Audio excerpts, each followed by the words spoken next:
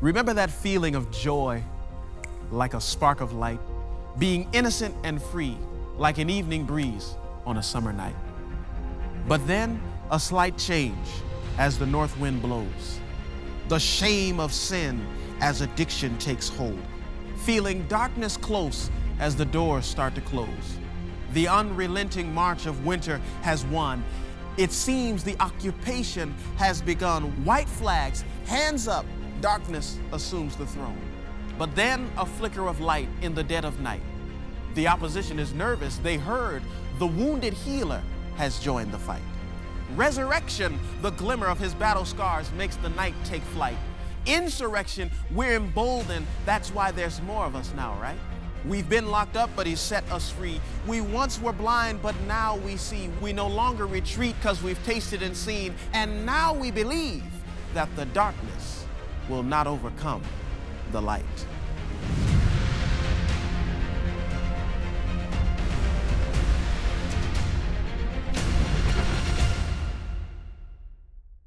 The subject tonight is entitled The Hour of Belief. Let us pray. Father, we thank you, we praise you for the awesome God that you are, for all you have done and all that you are doing. Lord, we know that you are doing a miracle in lives right now.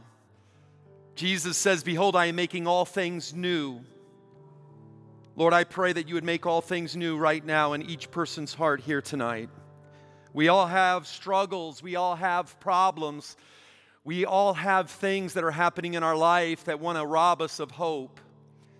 But help us to see tonight that with Christ's light, the darkness can never overcome. In Jesus' name we pray. Amen.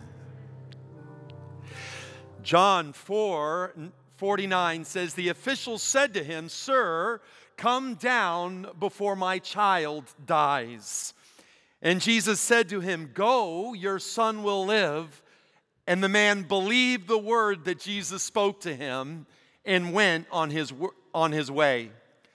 The key word here is the word believed. Man, when the wedding ran out of wine, Mary believed that Jesus could provide it. When you run out of money, can you believe that God can still make ends meet? After the breakup or the breakdown or the bankruptcy, can you believe that God can build you up better and bigger if you let Him?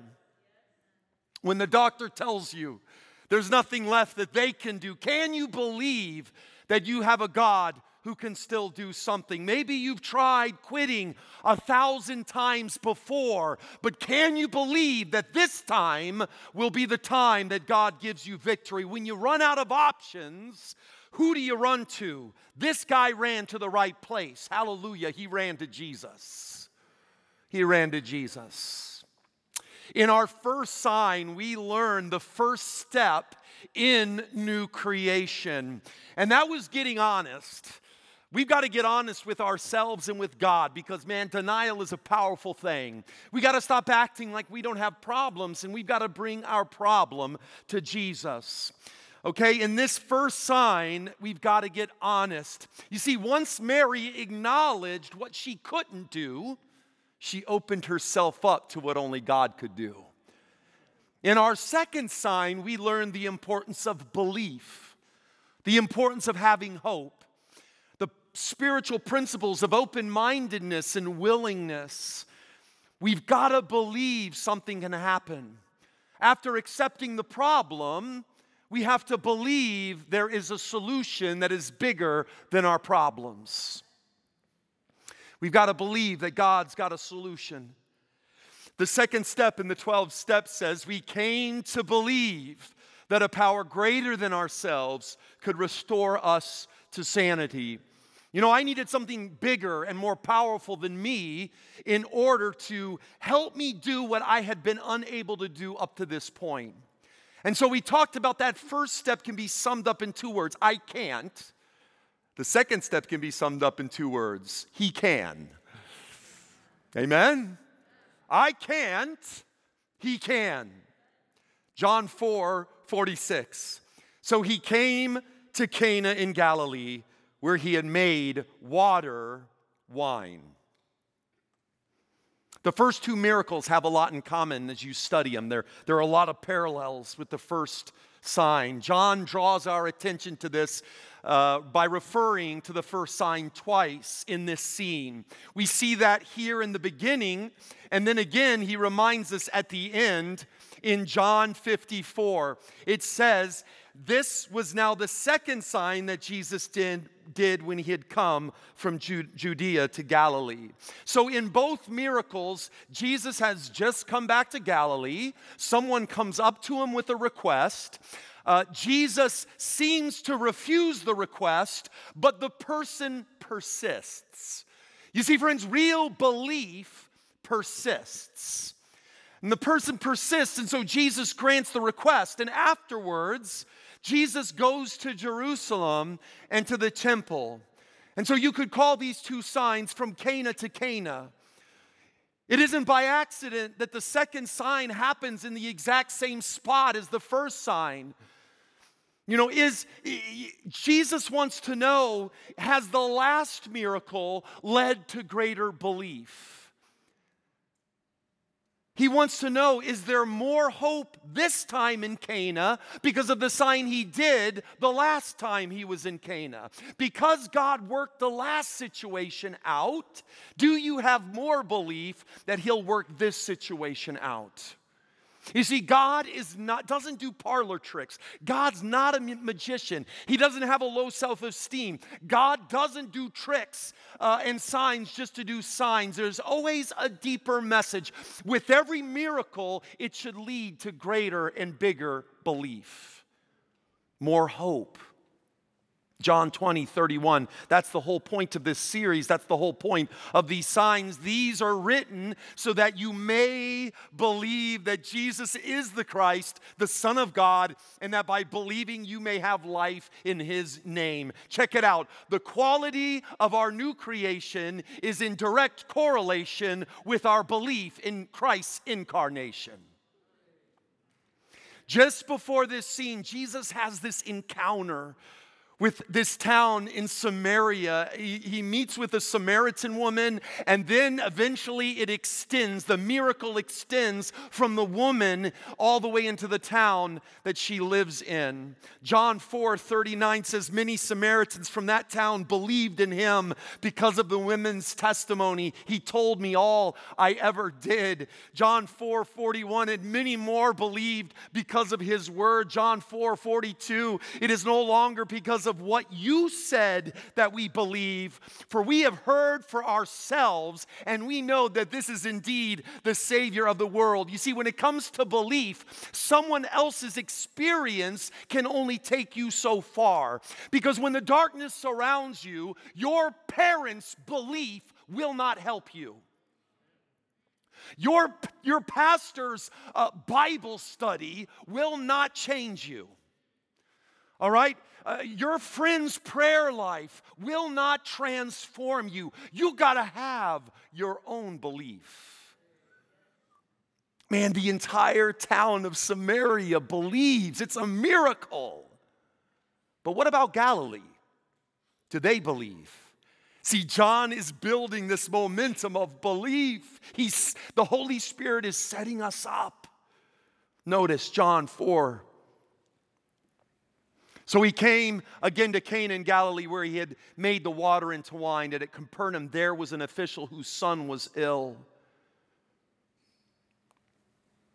When this man heard that Jesus had come from Judea to Galilee, he went to him and asked him to come down and heal his son, for he was at the point of death." And so notice what Jesus says to him: "Unless you see signs and wonders, you will not believe." Now, at first, it seems a bit harsh. I mean, the guy's just asking for a little bit of help. But something a lot deeper is going on in this scene. First, the word "you," the two words "you" in this sentence, both are plural. So Jesus isn't just talking to this guy, he's talking to everyone. He's talking to you, he's talking to me. When the official comes asking for help, Jesus is just using this as an opportunity to teach a deeper lesson. Because see, with every physical miracle that Jesus performed, he always was addressing a deeper spiritual need. John uses the same Greek word for sign here that he uses with all of the signs in his gospel, but adds another word that Jesus uses, teros. It's a word that means wonders. It appears nowhere else in John's gospel. You see, it seems as though that the people of Galilee are approaching Jesus as a magician instead of a Messiah. Friends, they saw the sign, but they missed the Savior. They saw the miracle, but they missed the message. And you know, it's easy for us to look down on these individuals, but how many times has God stepped into your life and saved you only for you to forget the next day? How many times have you gone to church and left feeling saved only to feel lost by Monday? We can't look down on these people. We see this group, the Jewish leaders, constantly asking for signs. John 2:18, so the Jews said to him, what sign do you show us for doing these things? In John 6:30, so they said to him, then what sign do you do that we may see and believe you, what work you do perform? Now, it's important to remember that this is right after Jesus has just multiplied bread and fish. And we're going to look at this miracle in one of the upcoming presentations. But think about that. Jesus has just multiplied bread and fish, and they're asking for a sign. You see, I've discovered in life, signs can't fix stupid.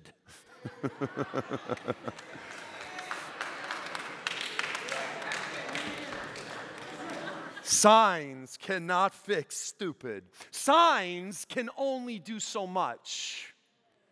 Signs are only a means to an end. They are not the end. You see, these individuals are so focused on the signs that they missed the Savior. I wonder if there has ever been people who are so focused on the signs that they missed the Savior the signs represented. John 4:48, unless you see signs and wonders, you will not believe. You will not believe. You will not believe. So when he came to Galilee, the Galileans welcomed him, having seen all he had done in Jerusalem at the feast. So instead of leading them to greater belief, the first sign has only led them to having a greater dependence on signs and miracles instead of him. Unlike the Samaritans, the Galileans wanted Jesus for what he could do instead of for who he was. They wanted something from him, but they didn't really want to worship him. And my question to us tonight is, what about us? Man, we live in an age where folk shop for churches like they shop for cars. Where we shop religion like we shop for clothes. We live in a world of consumerism. Man, we church hop like I used to doctor hop. Do they have the programs that meet my needs? Do they feed me, feed me, feed me? Why don't you feed someone else for a change? The church ain't about you, it's about Jesus.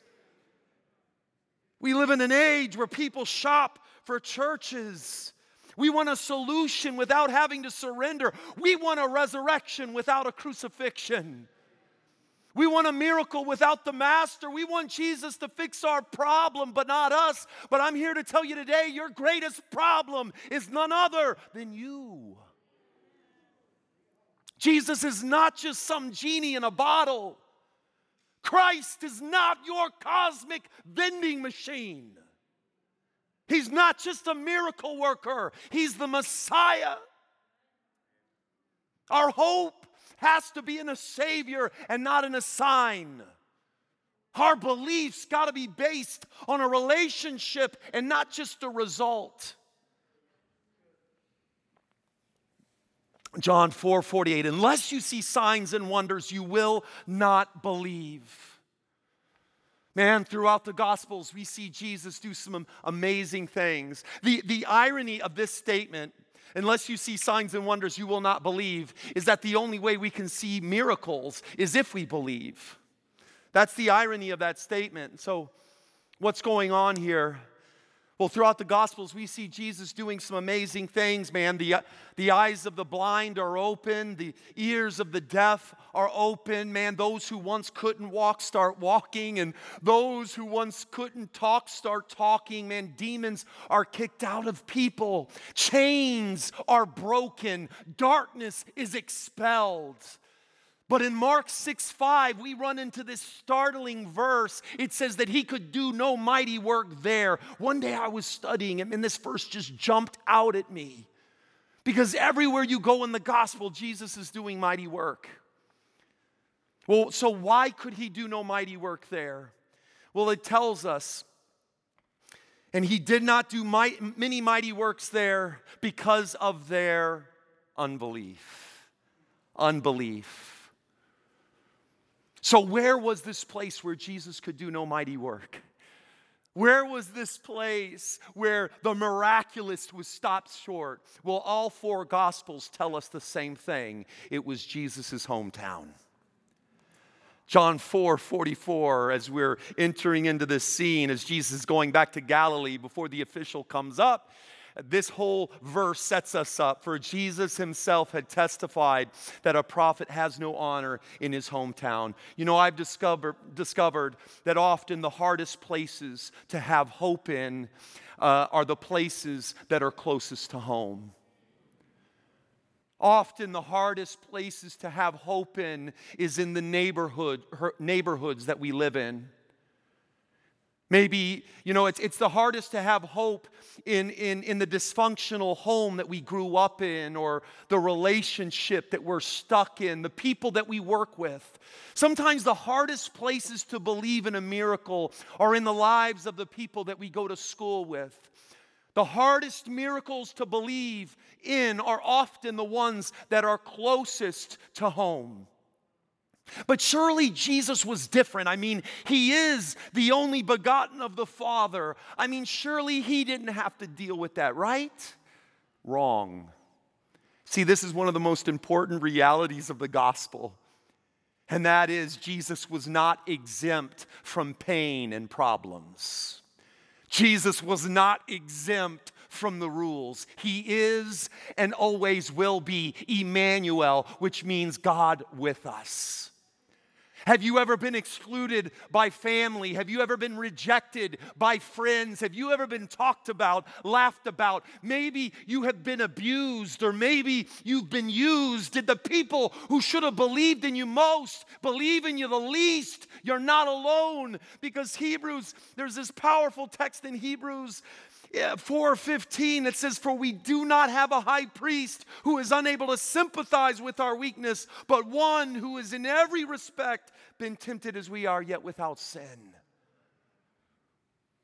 Man, Nathanael, one of the 12 disciples, didn't believe anything good could come out of Nazareth. What's interesting is that according to John 21:2, Nathanael was from Canaan. Cana was a neighbor to Nazareth. You see, Nathanael can't believe anything good can come out of something so close. Man, maybe you've heard about God changing the lives of others, but you don't believe that God can change your life.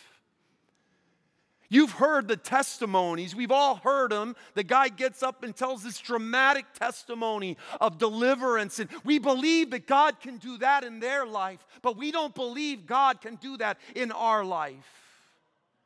I want you to remember, the greatest good to ever exist came from a place no one believed anything good could come out of. If Jesus could come out of Nazareth, something good can come out of your bad situation. Something good can come out of your bad neighborhood. Hallelujah. John 1:11 says that he came to his own, and his own people did not believe in him. They could not believe that the miracle of the Messiah could show up in their time, in their town, in their lives. And if we're honest, friends, often neither do we. John 7:5 says that even his own brothers did not believe in him. So the closest to the miracle missed the miracle the most. Mark 3:21 says when his family heard it, they went out to seize him, and they were saying, he's out of his mind. Friends, Jesus' own family thought he was out of his mind. Has anybody ever thought that you are out of your mind? The word for seize here, you know what it means? It means to control. Jesus' own family tried to come between him and his mission, between him and his miracle. Don't you dare let someone else's unbelief come between you and your miracle. Don't you dare listen to the devil this week when he tells you to stay at home. The devil is a loser. The devil is a liar. The devil is doomed. You know what I love about this scene in Mark 6:6 is that it says that Jesus just keeps on teaching. He just keeps on teaching even though they don't believe. Friends, you do the same thing Jesus did. I want you to keep on coming night after night. I want you to keep on praying. I want you to keep on claiming. I want you to keep on believing. You know what? Maybe you've gone to treatment 1,000 times. Keep going. I don't care how bad the situation may look. If you can believe it, God can do it. Maybe you've tried counseling, several times before. I want you to give it another try. Don't lose hope. Because you see, the enemy knows if he can steal your hope, he can steal your miracle. In Mark 9, a father brings his possessed son to Jesus. It's one of my favorite stories in the Bible. He brings his possessed son to Jesus, and the Bible says that his son was like this since a little boy. And so for years, all this father knew was the seizures and the convulsing, the writhing and pain. He was surrounded by the problem. The problem is all he's ever known. And he prayed after prayed, but he never saw any breakthroughs. All the attempts that this unclean spirit goes and does on his son's life. You see, it's hard to believe there's light at the end of the tunnel when you're right smack dab in the middle of the tunnel. And yet Jesus, I love it, he says, bring him to me. Bring him to me. Friends, tonight Jesus is saying the same thing to you. I want you to bring your children to me. I want you to bring your marriage to me. I want you to bring your problems to me. I want you to bring your hurt, your habits, your hang-ups, your heartbrokenness, your two-bit attempts for holiness. Bring it to me. Because if I can touch it, I can change you. The Father says, help us if you can. I love Jesus' response. If I can, what do you mean if I can? All things are possible for he who believes. You see, the issue is not whether or not Jesus can do it, but whether or not you can believe it. And right here, we see the first two steps of new creation. This father gets honest, but he has hope. He has hope. Check it out. These are the first two steps. Immediately, the father of the child cried out, I believe. He has hope. It's small, but he has hope. And then he says, help my unbelief. He's getting honest. Lord, I struggle with unbelief. He's being honest. Lord, I don't even know if you're there. I don't even know if I believe you can do something. And maybe some of us here today, we don't know what we believe. Lord, I believe, but help my unbelief. You know, I'll never forget, early in recovery, I was so worried that I was going to relapse. I mean, let me tell you, I was so caught up in anxiety, man. I was having panic attacks. I had relapsed so many times before, I felt like I was cursed. You know, I felt like I was just done, that I was cursed, and I was so afraid that I would relapse again. And for those of you who were here on opening night, you heard my testimony, and I knew that I didn't have another relapse in me, that if I went back out there, I was going to die. Let me just tell you, statistically, 2 out of 3 addicts relapse. Statistically, it's not good. But you know what? You may not struggle with addiction, but you can still relate to that. Because you relapse with your own sin. You struggle with your own habit. You swore you'd never gossip again, only to go gossip again. You swore, Lord, I'm going to become more generous, and yet you didn't become more generous. We all struggle, sadly, when it comes to sin. The statistics are against us, but the good news is God is with us, and He doesn't really care about your statistics. Oh, man. You know, you often hear people say in recovery, they hit bottom. I hit my bottom. I hit my bottom. And I was afraid I hadn't hit mine. I thought maybe it was some kind of magical bottom. And my bottoms had bottoms. And so I went to my sponsor. And, you know, my sponsor was a really just cool guy. He looked absolutely nothing like me. But they told you to get a sponsor in the first 90 days. Listen to people talk and pick someone who has something you don't have. My sponsor had a job of which when I first came, I did not have. My sponsor had serenity of which when I first came, I did not have. I mean, his name was Marvin. And man, Marvin, he had a beard that literally went all the way down to his belt. You know, if anybody's ever heard or seen ZZ Top, that's Marvin. Guy had tattoos everywhere. I mean, all over the place. He drove a Harley Davidson. But you know what? Marvin had something I didn't have. He had hope. He had belief. He had serenity. He had love. I wanted what Marvin had, and so I went up to him, and he became my sponsor, and he's still one of my mentors today, and I'll never forget. I went up to him, and I said, Marvin, how do I know I've hit bottom? And I'll never forget what he said. He says, Richie, your bottom takes place when you stop digging. Your bottom takes place when you stop digging. Drop your shovel and take the hand of God.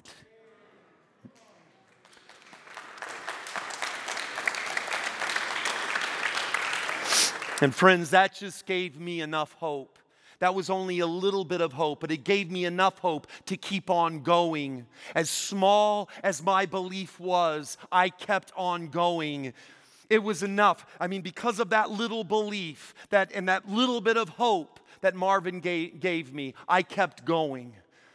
That little amount of belief was enough to turn this hopeless dope fiend into a dopeless hope fiend. Hallelujah. We serve a God of miracles. Man, as small as the belief was that the Father had, it was enough belief to bring his problem to Jesus. And Jesus had enough power to work a miracle in his son's life. You see, friends, I've discovered it isn't the size of my belief that performs the miracle. It is the object of my belief.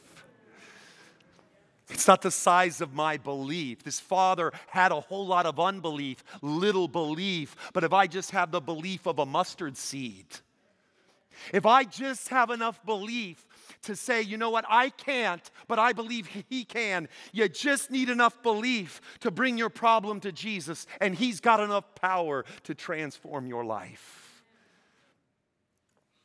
Luke 18:27, what is impossible for people is possible with God. You see, friends, I found out it was impossible for me to stop using, but what is impossible for me is possible for God. It is impossible for some of us to stop going to that website, but what is impossible for us is possible for God.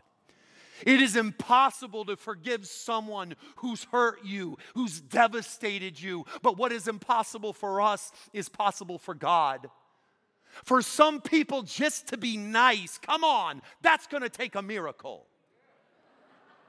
Some folk, just to be positive, that's going to take a miracle. But hallelujah, what is impossible for us is possible for God. You see, our impossibilities are opportunities for God to show off his abilities. But if you want to see it, you got to believe it. You got to have some hope. You got to believe there's a possibility that God can do what you can't do. John 4:47, when this man heard that Jesus had come from Judea to Galilee, he went to him and asked him to come down and heal his son, for he was at the point of death. Notice, the official doesn't wait for the miracle to come to him. He went after the miracle. Friends, if we want to experience new life, we've got to go after new life. John 4:49, sir, come down before my child dies. Check it out, friends. It is the prayer of a parent. And I want to tell you, there is nothing much more powerful than the prayer of a parent. Man, I promise you, my mom's got a direct line to the throne room of grace. Man, my two older sisters, whenever mom started praying, something would always happen. And, whenever they date someone we didn't like, we put mom to praying. And mom would start praying, and sure enough, man, my oldest sister Jennifer, one day she comes home, it was after graduation, she comes home, she's just in tears, she's crying, and she looks at my mom, she goes, Mom, you've been praying again, haven't you? Her boyfriend had just broken up with her. Let's just say the whole family was singing hallelujah, praise the Lord. God is so good. Let me tell you, there is power in prayer. This father's prayer, he puts his prayer request in motion and he pursues Jesus. My mom, she is a prayer warrior. And she has often said, Richie, I thought I knew how to pray before you, but now I know what a prayer life looks like after you. She records her prayers in journals so that she can see all the ways that God has answered her prayers. You see, like the people in Cana, we are way too quick to forget the miracles that God has done in the past. My mom recently told a few years ago, my mom told my two older sisters and I that we would be inheriting these prayer journals. She said, Jennifer and April, you're going to have several volumes. Richie, you're going to have a library. She said, girls, you need to bring a few boxes. Richie, you need to bring a U-Haul. I am the byproduct of answered prayer. I have no doubt I am alive today because someone who cared about. And you know what? Maybe some of us come from broken homes. Some of us come without families. But let me tell you right now, there are people who love you who are praying for you. This church loves you and they're praying for you. I was in a meeting earlier today, man. I was just so blessed and ministered to just sit with the pastoral staff here and they're just praying for you. Praying for you. Like the Father, we need to start praying like our life and our family and our friends' lives, like our church life depends on it, because it does. When we focus on good preaching, we get what only good preaching can do. And you got one of the best here. But even still, good preaching can only do so much. When we focus on good administration, we get what only good administration can do.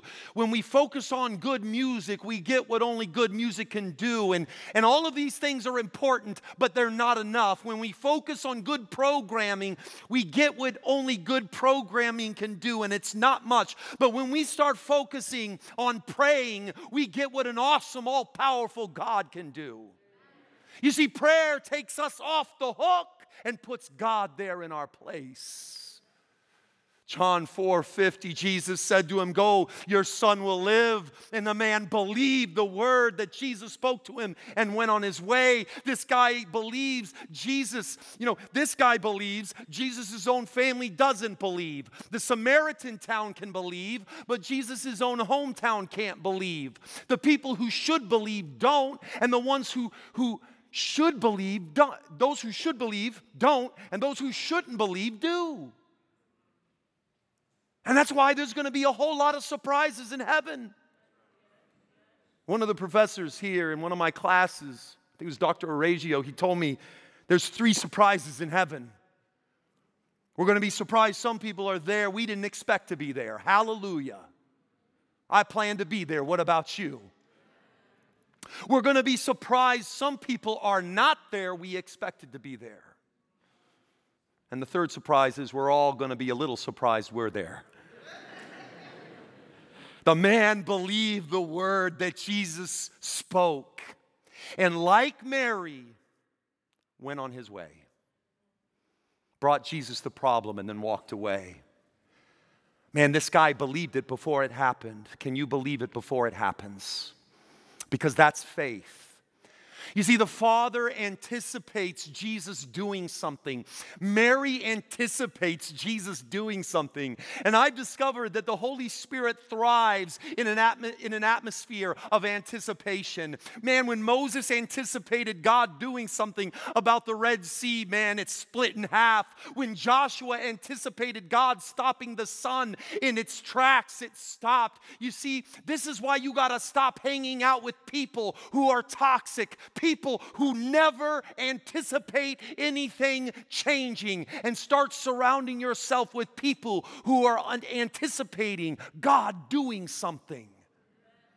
Show me your friends and I can show you your future. Surround yourself with winners and tell the losers to go. Surround yourself with people who anticipate God's leading. People who anticipate God's healing. I want to be around people who really do believe that Christ is coming. When we start believing and the Holy Spirit starts moving, God starts speaking. Remember, the Word starts creating and new life starts appearing. The man believed the word that Jesus spoke to him. Don't you see? It wasn't because he saw the sign that he believed, but because Jesus said it. That's real faith. You got to believe it, not because you see it, but because God said it. John 20:29. I must have left that verse out of my notes. That's okay. John 20:29. Jesus said to him, "Have you believed because you've seen me?" See, this is the theme all through the Gospel of John. Blessed are those who have not seen and yet have believed. Friends, let me tell you, feelings can deceive us. I don't know how many times I felt like I was worthless, when I felt like I could never change, when I felt like I was no good. You see, feelings can deceive us. The Bible says our own heart condemns us, but God is greater than our heart and knows all things. Who cares what your heart says if the Word says that God loves you with an everlasting love? Our hearts are deceitful above all things. They lie to us. They lie to us. I don't care what your feelings say. What does God say? Instead of believing it because you see it or feel it, start believing it because He said it. Man, if He said, confess your sins, that He is faithful and just to forgive us of our sins and to cleanse us from all unrighteousness, then you can believe it. If He said that He's got you in the palm of His hands and that no one can snatch you, you can believe it. Hebrews 11:6 says that whoever would draw near to God must believe that He exists and that He rewards those who seek Him. Do you believe that His power is greater than your problem, your pain? His strength is greater than your weakness. His forgiveness greater than your sinfulness. As He was going down, His servants met Him and told Him that His son was recovering. And He asked them the hour when He began to get better. And they said, yesterday at the 7th hour, his fever left him. Check it out. The exact moment that Jesus said it and this father believed it, God did it. The father knew that was the hour when Jesus had said it to him. Your son will live. And he believed. And check it out. The belief didn't stay with the father. It went to his household. The belief didn't stay with the Samaritan woman. It went to the town. Real belief is contagious. The question is, do you believe?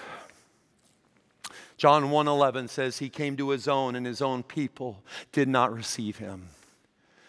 You see, they couldn't believe the kingdom of God could show up in their time, in their town, in their life. But the good news is John 1:12 continues, but to all who did receive him, who believed in his name, he gave the right to become children of God. Friends, Jesus loves doing miracles in people and places where it's least expected. And that's why Jesus is always showing up in peculiar places. Jesus shows up in the middle of the night with a Pharisee. And then in the next chapter, he shows up in the middle of the day in Samaria. Jesus is always showing up in peculiar places, like in a crib, or on a cross, or in a drug addict's heart named Richie. The light shines in the darkness, and the darkness cannot overcome it. But do you believe it? Stop asking God for another sign. You see, the fact that you're alive is a sign that God's working. The fact that you're here is a sign that God's working. The fact that you even thought about baptism is proof that God's working. Because John 6:44 says, no one comes to me unless the Father who sent me draws him. Which means even thinking about God is proof he's working dynamically in our life. Friends, it is time to take the next step with Jesus tonight. I'm going to ask the worship team to come up and we're going to sing a song together. We're going to sing, "'Tis So Sweet to Trust in Jesus." Man, it's time to take that next step with Jesus. I don't know what the next step is, but you do. You do. God does. I want you to take that next step with Jesus. But more than me, Jesus wants you to take that next step. Text overcome. We've been talking about this number. Text overcome to the number on your screen. Make a commitment. Whether it's baptism, whether it's to not miss a single night this week, give us something in your life that we can pray for. Maybe you need to make the decision to talk to someone about an addiction, a habit, a hang-up, a hardship. Maybe you just need to talk to someone about something else. Make that decision. I don't care what anyone else is doing. Father didn't care what anyone else was doing. Who cares what the world thinks? I just want to know what Jesus thinks. Make a decision tonight. You can't do this alone. You got to connect with people. But the bottom line is, friends, if nothing changes, nothing changes. Tonight, place your belief and your hope not in signs, but in the Word of God, Jesus Christ. Don't worry about your unbelief. All you need is a little belief, and Jesus can more than make up for all the unbelief in the world. If you've just got the belief the size of a mustard seed, if you've just got enough belief to give me your life, your heart, I can begin new creation in your life. John 5:24, truly, truly, I say to you, whoever hears my word and believes him who sent me has eternal life. Stop putting eternal life on layaway. You make a decision to step into new life today. He does not come into the judgment, but has passed from death to life. Make a decision tonight. There is no better time than right now to say, all to Jesus, I surrender. 'Tis so sweet, the name of Jesus.